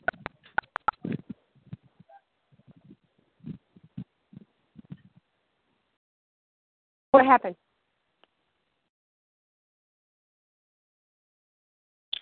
I just hear you. I'm still here. Yes, keep going, Julie. I don't know what happened. Okay. I don't know what she was referring to. Okay, Julie, what I was saying is that they end up constantly sell your signature on Wall Street. Right. Okay. That's what's called monetizing, and they do it with counterfeits. They don't do it with your wet signature. Okay, they do it with counterfeits. But here's the thing: is if anybody actually buys it, okay, then they can come and say, "Well, you owe me." Say, "Great, show me where you bought it." Okay, but here's the thing: is that is an interloper. You've got to interloper. People always correct me. I'm from Texas, so I get to say interloper. So anyway, they're not the original. Okay, and not only that, when you deal with that, the first company, you say, well, okay, but the second part of this contract or this alleged contract says that you're going to give me $20,000, but you didn't. See, it's the $20,000 that they show on that alleged contract, on that real promissory note. It says that they're going to give you $20,000, but they don't. They're in default. And when you point that out, that's what those payments are supposed to go to, is that cash disbursement from them. But they don't have cash. They don't have money. They don't have cash, and they don't have credit. So you ask them, whose credit paid for that car that day? Well, it was your credit. You have to understand. Read about banks. Start educating yourself about what you think a bank is. You're the bank. Chase and Wells Fargo, those are the depositories. Go through the drive-through lane. See that metal box? It says this depository is closed from such and such time to such and such time. Do you think it's talking about that metal box? Hello? No. Just because it says Wells Fargo Bank doesn't make it a bank. Just like the United States, whatever, doesn't make it the United States whatever. Okay? I can name my salon the United States Hair Salon. But that doesn't make it what it says. It doesn't. You're the bank. If you'll do any research on banking, you'll see that the name of the bank goes in the top left-hand corner of your check. Hello, that's your name. You're the bank. I have a question. Only living people can be a bank, can have money. That's why these banks can't have money. Now they can hold yours and wait for your instructions as to what to do with it. I'm sorry, Jason. No, I have a question, if I may. Yeah. I mean, okay. I think that's Jason. No, but close. I have a question in reference to the car thing. So if you're buying a car from Ford and I walk into the Ford dealership. Is this Brent? Yes. Hi, sweetheart. That's what I thought for a second. I was like, that's not you. Okay, go ahead. What was I know Brent. Hey, Jason. So if I'm buying a car from the Ford dealership and I walk into the Ford dealership and I say I want to buy that car, Ford doesn't actually sell me the car because for them to actually claim damage, there would have to be something equal value lost by them. But they go to the bank and they say, we have to find you a bank that will work with you. So the bank then goes, like you're saying, and takes my Social Security card and takes the money out already so that they can pay Ford for the car, and then I begin to deal with the bank. Mm-hmm. Is that right? Yeah, basically. Here's the thing is that company is not even on this alleged contract. Okay? Because let me tell you who gets the money. If you buy it from Ford, Ford gets paid. Mm-hmm. Okay? And then they will hand it off to, let's say, something confusing like Ford Auto Financing. Right. It's all a game. It's not real. Okay? That's not a bank. And that institution, neither Ford nor Ford Auto Finance has credit. They don't have credit. They don't have money. All they can deal in is negotiable instruments. That's it. So when you say, wait a minute, my credit paid for this, that's the end of the game right there, is where'd the credit come from? If it came from you, show me the source. Show me the ledger where you had this credit coming in, and then I withdrew it and it came to me.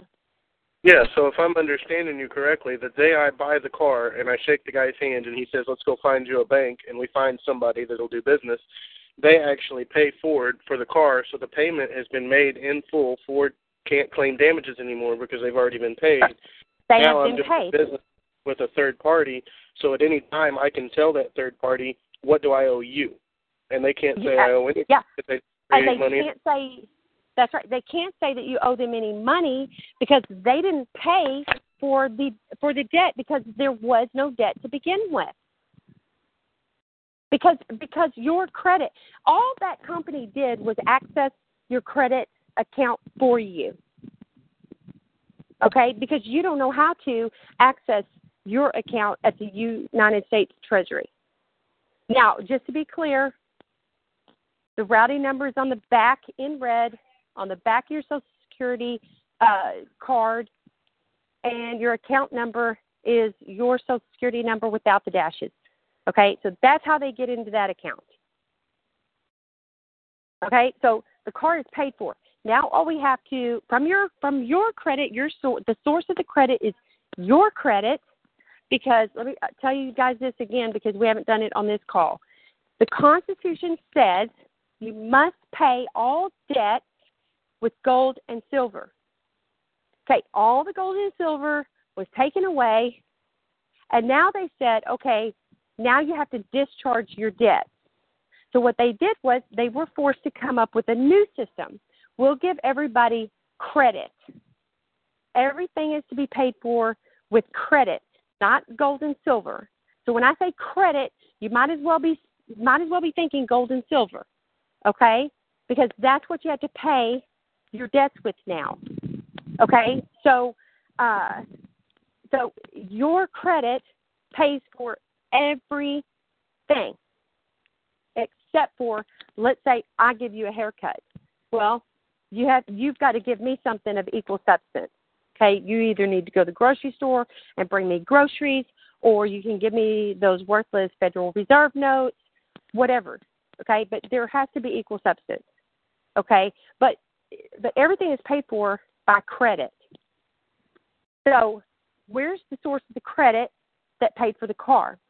This entity here accessed your credit, applied it to that car. Wonderful, great, that's done. I wrote a check for it from my account at the Treasury. Okay, so now the only thing left is, what am I making payments to? Oh, you claim that you gave me $20,000. Okay, and I claim that I never received the $20,000. So you show me where you gave me $20,000. Show me your books where $20,000 in cash went out of your account and came to me. Well, investigate these things that you think of as banks, and you'll see that they can't loan out people's money. They can't have any money. Okay? So I know you didn't give me the $20,000. I know you couldn't have, and as the source of the truth, I can tell you that I never received the $20,000. Plus, I know that you don't have $20,000 to give me, ever. Okay? It's impossible for you to give me $20,000. So, case is closed. I don't need to make payments on that $20,000. Enough said. And the second letter wiped them out of the game completely, and they said, oh, my God, you're right, we didn't, and you don't owe us anything. So does that work on the mortgage, too, because the bank is creating out of nothing? It's the same scenario. You see, people think of these car payments as car payments because that's what they want you to call them, so that you'll think that you're making payments on the car. Okay? But it's a lien. It is a mortgage. It's no different than your house, your RV, your boat. It doesn't matter. There are no mortgages. Once you know how to challenge them, here's the funny thing is that at the end of this process, they are going to determine that you don't owe them. That's going to be their determination. I didn't tell them, no, by God, I don't owe you. How this story ended is they waved the white flag. Oh, my God, you don't owe us. And they took it off because it never existed. The only way it exists is if they make me think it does. Then, because they make me think it does, they don't have to verify it. They don't have to prove it. That's what I'm saying. Whatever you believe is reality. If you believe that you owe $8,000 on that car, then you do, because you'll make those payments. But if you investigate and learn and understand, then it's very simple to say, I'm going to need you to prove that. And it's checkmate. It's the same thing with those charges. It doesn't matter what kind of charges we're talking about. So you're saying on the mortgage, when the bank actually takes and pays the realtor or whoever, the homeowner, again, they're just taking money from me already and then telling me that Yeah. So they take the money from your account at the Treasury, and then they start making demands of your, because that's your private account, meaning secret. Okay, your public account is at the depository called Wells Fargo or Chase. Okay, so now they want to take it from your public account. Okay, so they want it as many times as they can get it. Why? Where's the money going to go when you make payments from your private from your public account, okay, that goes to pay that corporation's debts. Does that make sense? That's why they need you to pay it again. And pay attention when you start challenging it, and they say, well, you have to repay this. Well, means again, and pay means to pay. Okay, it's simple. That right there tells you you've already paid it. It's already been paid. That's why they want you to repay it. No, by God, I'm going to pay it once. I gave you a promissory note that day, and a check from your checkbook is just a promissory note. I don't know how I'm not sure how, because I can do that. I can let one thing lead me to another, but we're still in a different way discussing bills, because you need to understand that this is how they get what they want from you. Now, how do you make them stop? By reverse engineering and sending them a bill and saying, no, you owe me. It's simple, really. Because of the simplicity of it, people stumble over it, and they just can't get it. They have to hear it over and over and over because it's so simple. Julie, they're just double dipping. Well, I suspect they're doing more than double dipping. You understand that when you filled out, because when you filled out the application, you also filled out a promissory note then too. Okay, and it says I promise to pay. You're like, whoa! I haven't even got approved yet, and you're having me promise to pay $20,000. It's just a formality. Yeah, I want to know what happens with that piece of paper too. Okay, because I suspect that gets sent off to the Treasury as well and cured and monetized.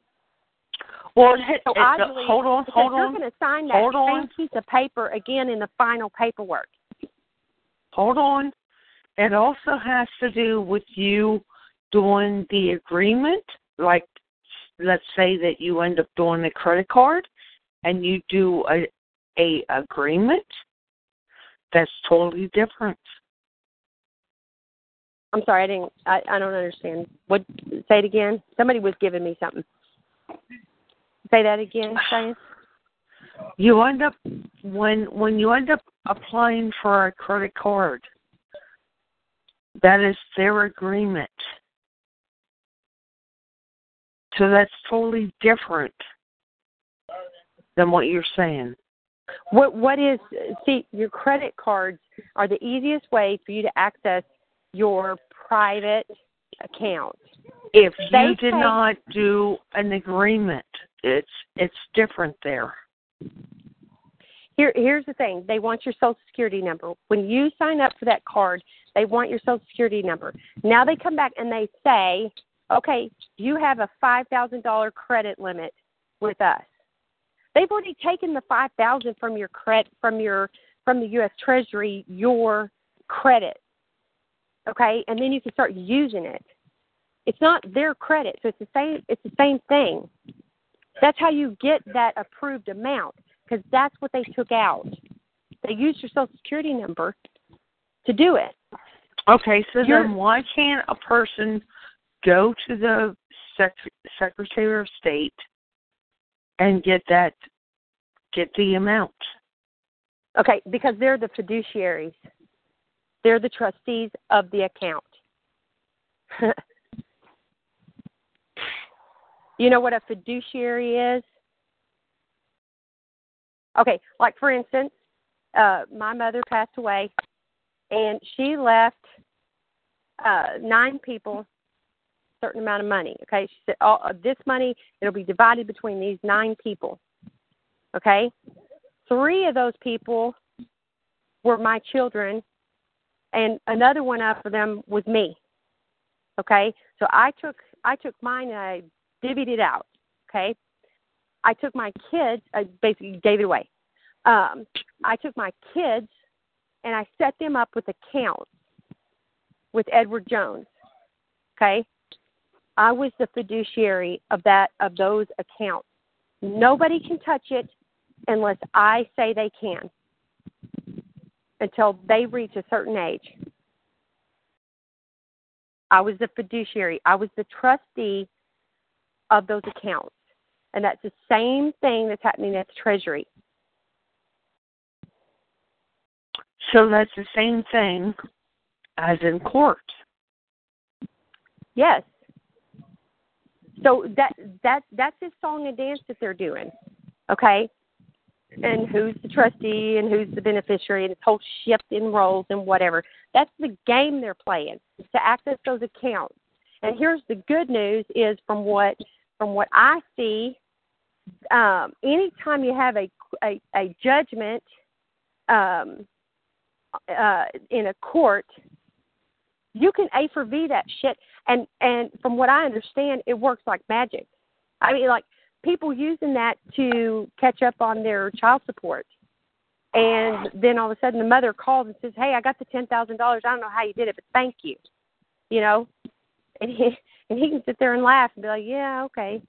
Because they have access to those accounts. These people in jail, they're drawing money from their credit accounts at the Treasury. I mean, we could go on and on and on and on and on. All they're doing is yanking money, yanking credit out of your credit account. I agree. And they'll continue to do it until you stand up and say, wait a minute, I understand how this is happening. And it's all happening through charges. That's why I don't care how bad your credit is, you're getting credit card applications in the mail because they want you accessing that credit. So they want you to apply for it. Right, because as soon as they get that $5,000, that goes and pays their debts because you don't owe anything. Okay? So you get to spend this fabrication, this fake money that doesn't even exist. We're just talking about numbers in a computer shifting around. It's not real, people. It's not real. Seriously, this is not real. Once you grasp that, you're just gonna fall over. You're just gonna say, what? There is nothing backing the Federal Reserve notes. There's nothing. There's nothing for us to be exchanging. People, it's all about credits, and those are just numbers in your credit account. It's that simple. This is a game. It's a game, and you fell for it. And if you don't start reading the rules, listen.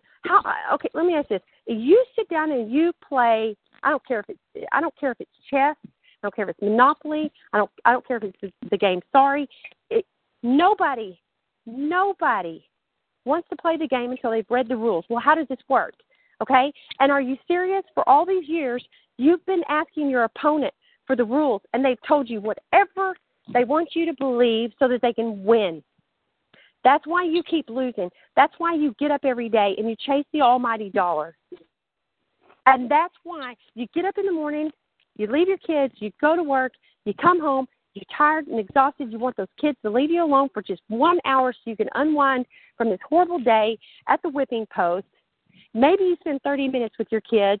Maybe you get to watch 30 minutes of TV where you watch some program where they actually program your mind. And then you fall to bed exhausted, and you're laying there trying to fall asleep, wondering, what's the point? What's the point? Because in the morning I got to get up and I got to do all that crap again. What's the point? And let me tell you something. You know that your Creator created you for His pleasure. And if it's not pleasurable to you, you're not a pleasure to Him. So if you feel like that you're on a little rat's wheel just running around in your cage, just going insane, let me tell you something. You are. And that's their goal. And until you pick up and reach in that box and read the rules of the game, you don't know how to play. And let me tell you something. If you're listening to me and you haven't read any of the rules, something has to click in your brain. You've got to at some point think, this makes sense. I'm going to read the rules. Don't listen and believe me. Please. You've been believing everything you've been told since the day one of you learning anything. You just know what you've been told. Stop it. don't believe me. Don't even believe me. Even if it makes perfect sense, don't believe me. Go get the box and read the rules. And you're going to find that I'm not crazy. And that for the first time, you're hearing the truth. So you said that's what you can believe in, is those rules. Read the rules. Yeah. You said in the court use the A for V. I don't know about anybody else, but I've seen a lot of people screw up with the A for V. So should we, sure. depending on which court, should we use the conditional acceptance or the A for V? And if it's the A for V, does anybody know of anybody that has done one in the proper format? Because I've never really seen how to do one.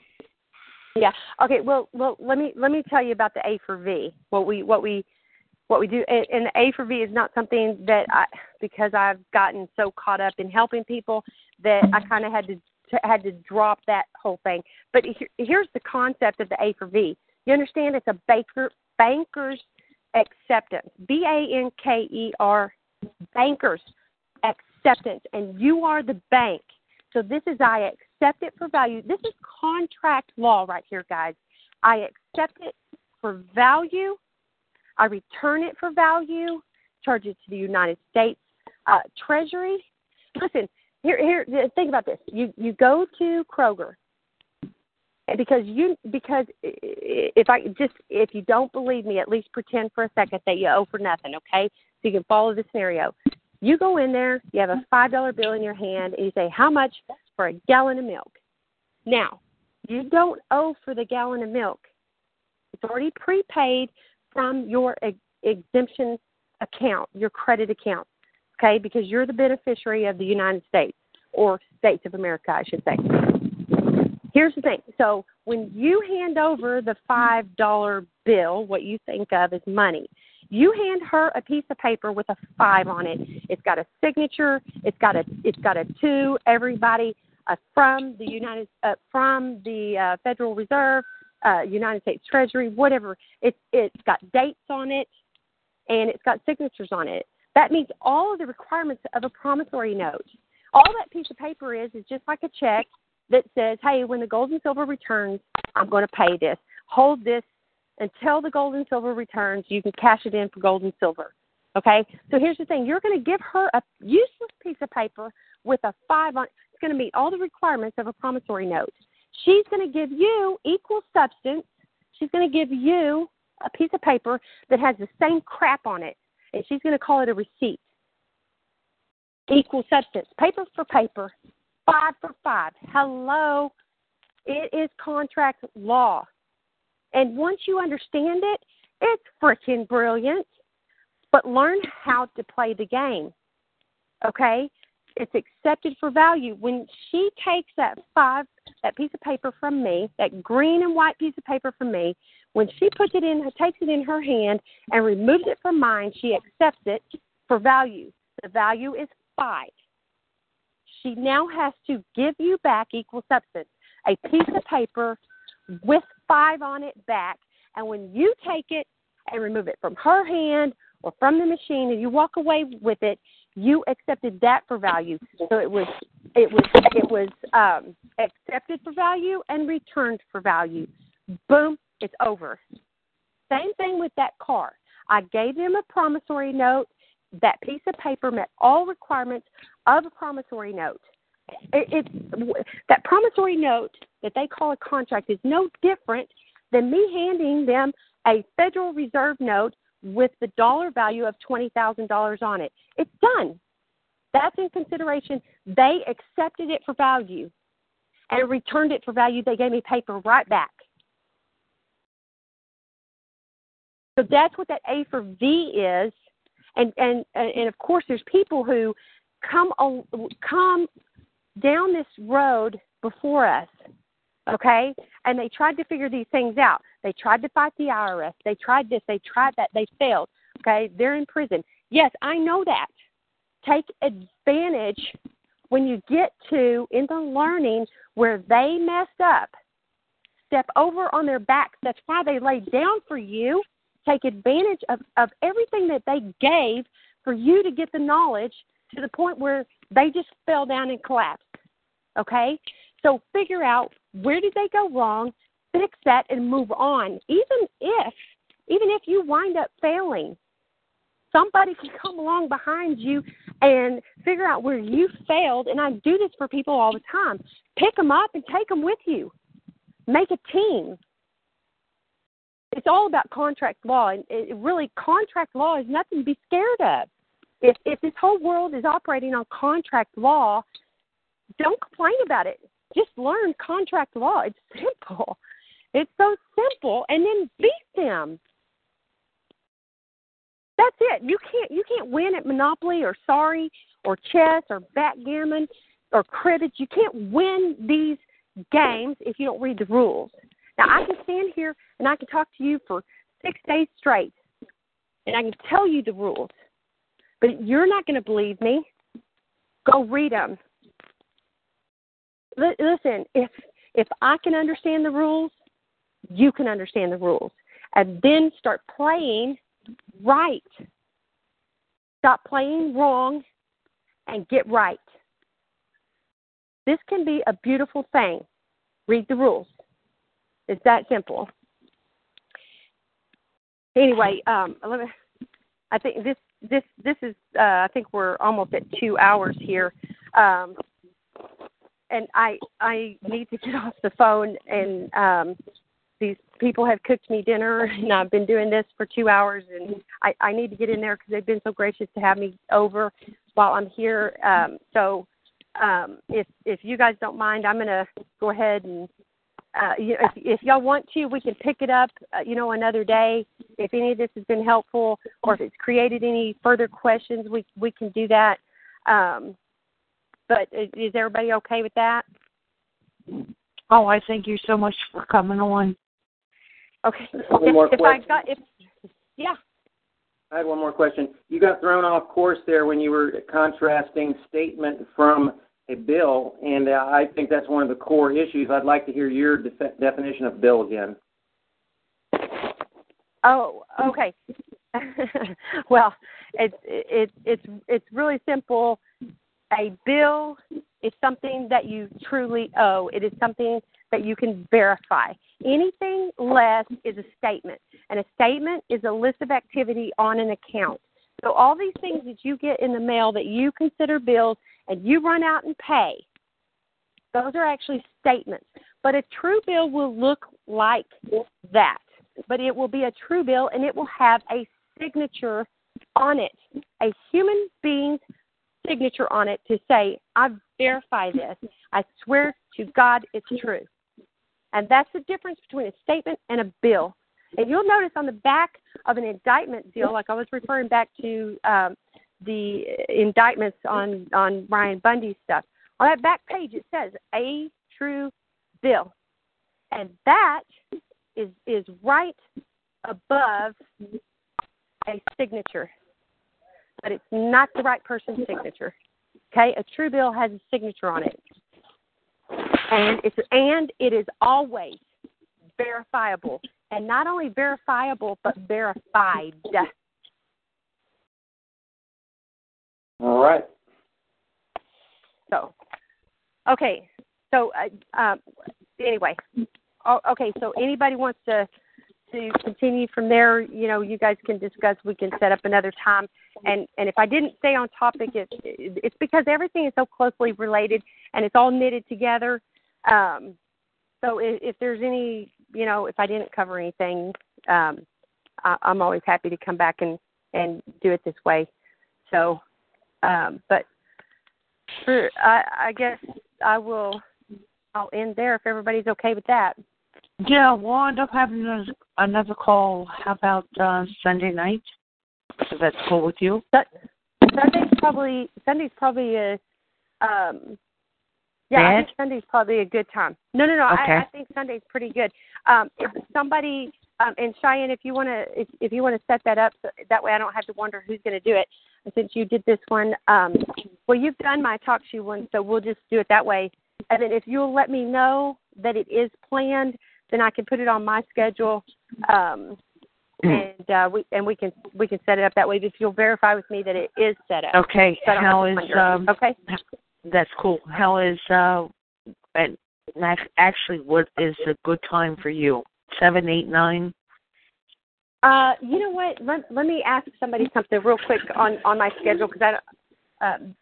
Hold on just a second. I'm going to mute for just a second. I know. She's asking the firefighters.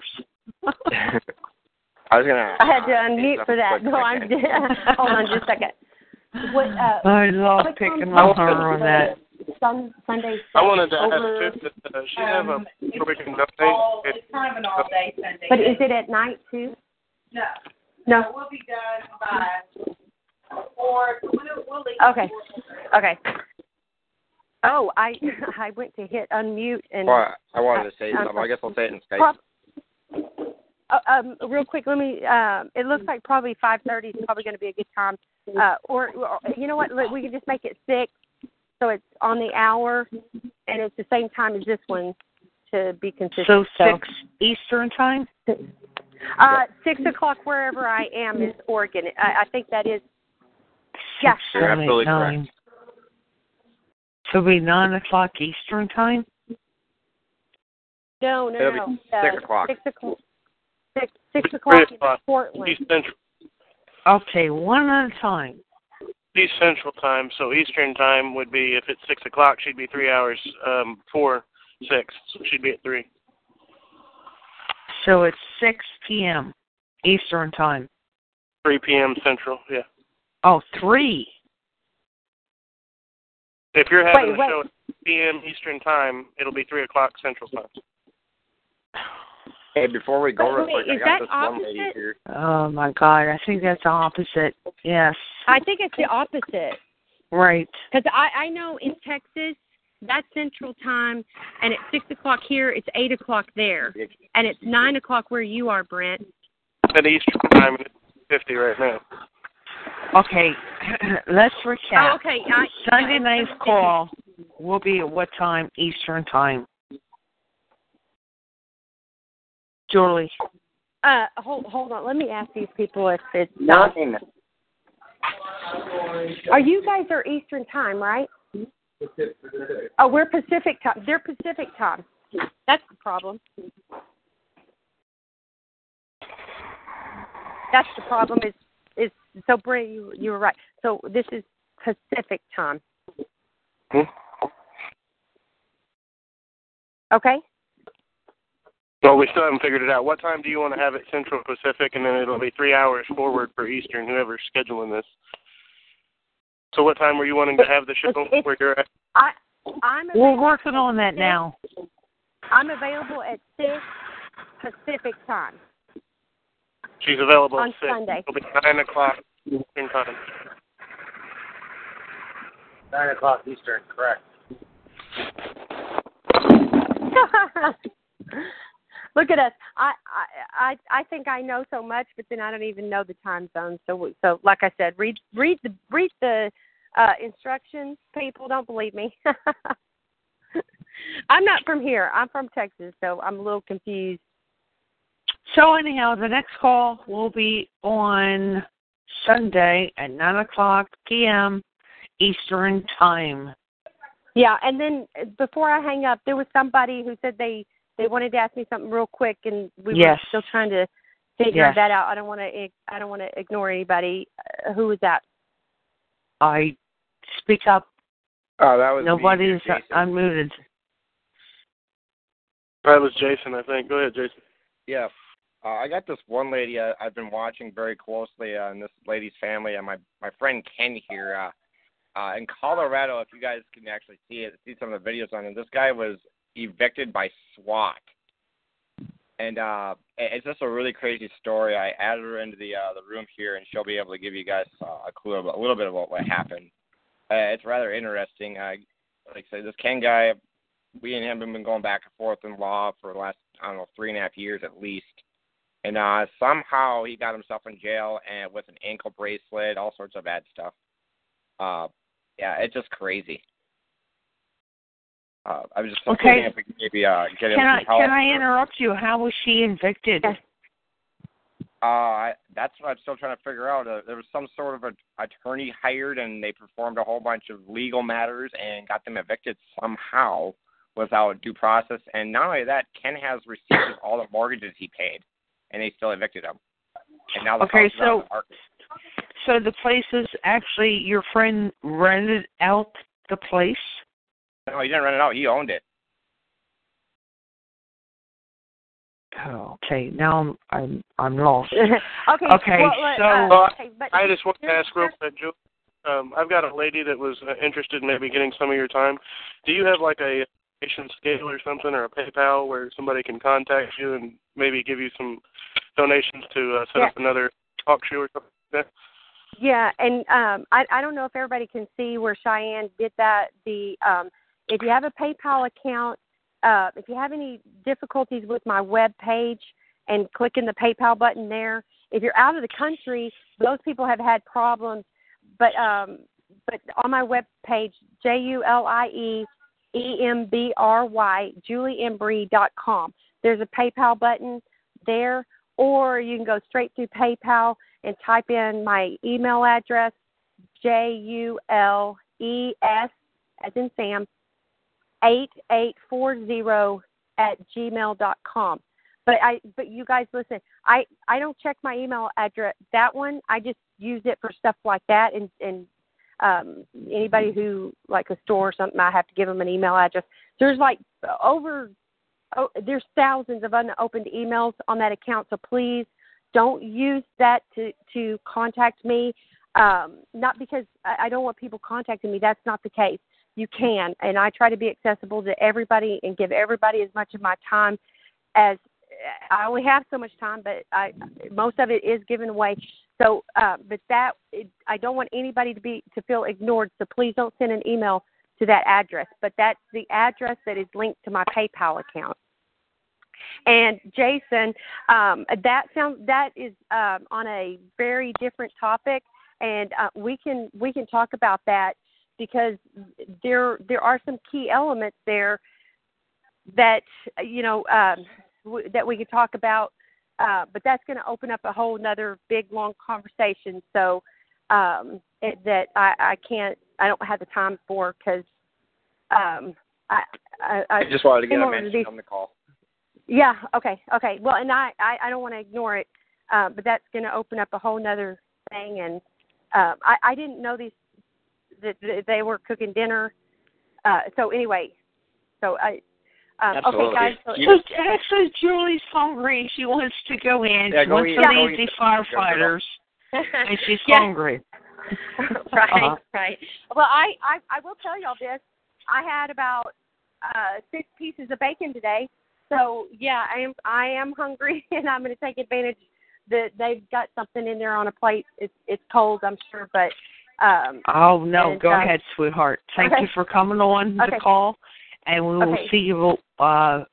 Sunday at 9. Sunday. Okay. All right. Okay, guys. Love you. Listening to me. Thank you, guys and too. please donate to her, please. Thank you, guys. Bye-bye. See ya. I would like to thank everyone who showed up on the call tonight, and please donate to her. All right. Well, thank you for having me. I'm going to get out of here. It's good seeing you again, Jason. You too, guy. And our next call will be on Sunday at 9.